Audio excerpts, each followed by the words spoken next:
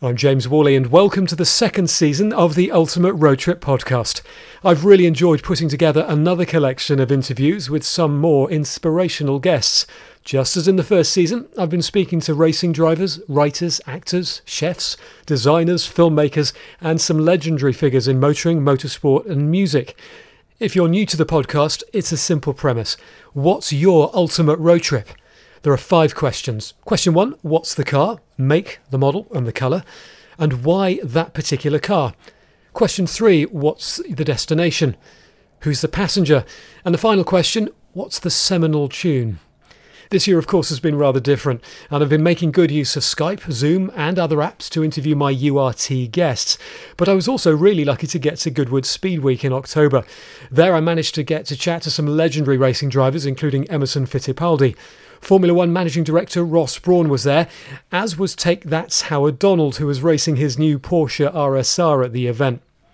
With travel being severely restricted this year, I hope that the Ultimate Road Trip podcast will, for a few minutes, allow you to drift off with thoughts of some wonderful roads in fabulous countries, driving some iconic cars to a great soundtrack, not forgetting that special passenger. And so on to this week's interview, which was first broadcast on BBC Radio as part of my Speedweek coverage. Now, the Irish playwright George Bernard Shaw famously said that the UK and the US are 2 countries separated by the same language. And you can, in a way, use the same analogy when describing the top tiers of motorsport found on either side of the Atlantic. Whilst there are some similarities, F1 and IndyCar are obviously different in terms of car and track, but generally all top drivers are cut from the same cloth. According to F1 and IndyCar racer Emerson Fittipaldi, they're always the same. They're quick, of course they are, but they're also smart, dedicated and tactical. In recent years, there have been few American drivers competing in F1. Alexander Rossi had 5 starts for Manor Marussia in 2015 before switching to IndyCar. And before that, Scott Speed, who drove for Toro Rosso from 06 to 07, was the first American driver in F1 since Michael Andretti back in 1993. His father, the legendary Mario Andretti, was successful in both IndyCar, winning the Indy 500 3 times, and Formula One. He was crowned world champion in 1978.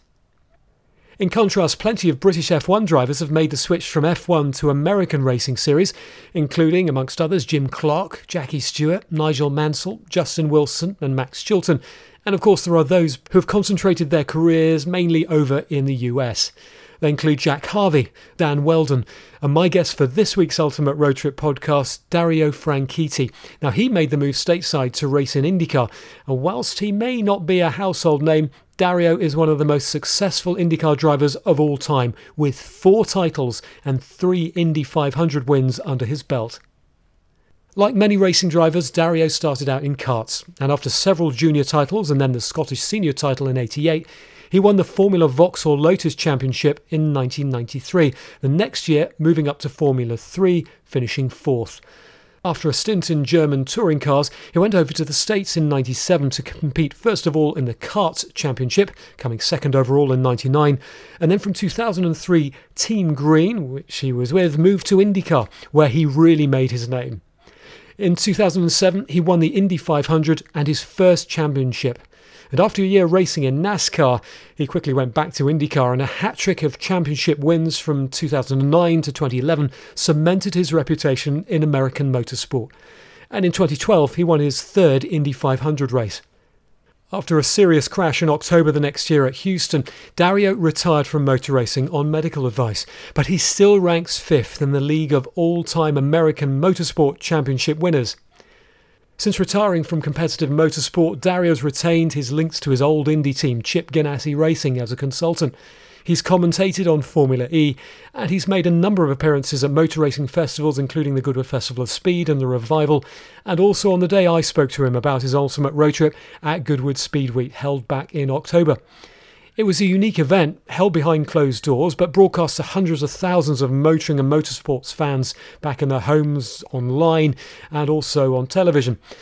Now, Dario was down to race a number of cars, including a Ferrari 250 GT short wheelbase in the Sir Stirling Moss Memorial, an AC Cobra in the RAC TT race, and also a Ford Sierra RS Cosworth in the timed shootout.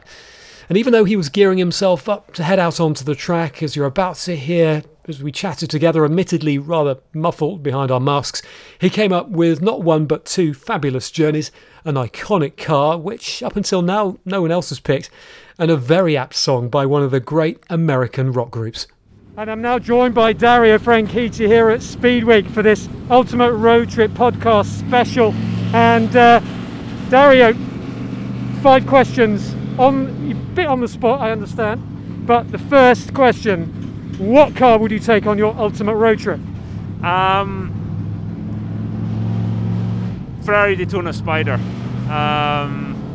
Why particular the Spider of the Daytona? The Daytona is such a beautiful car. But it is such a beautiful car, and I love mine. I'm fortunate enough to have one. I adore it. I haven't taken it on any serious road trips yet, but I think it would be fantastic. You know, the open air, the V12, the beautiful noise it makes, the induction, bark, everything about it. Where would you go? You say you've never been on a road trip in it, but where would you like to go? Where would be ideal? Two places spring to mind. Round Scotland, I love, especially when I lived there, I love just driving around the Highlands of Scotland. I think it's the most wonderful roads.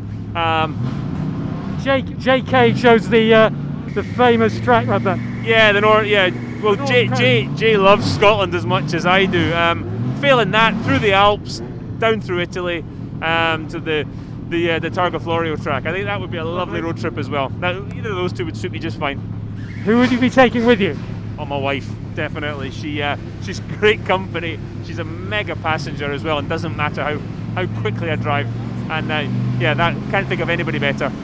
And one tune, if you could pick a tune out of the hat. I would say something by the Eagles. Probably Take It to the Limit by the Eagles. That would fit in. There you go. Perfect. Dario Franchitti, thank you so much for the Ultimate Road Trip. Thank you.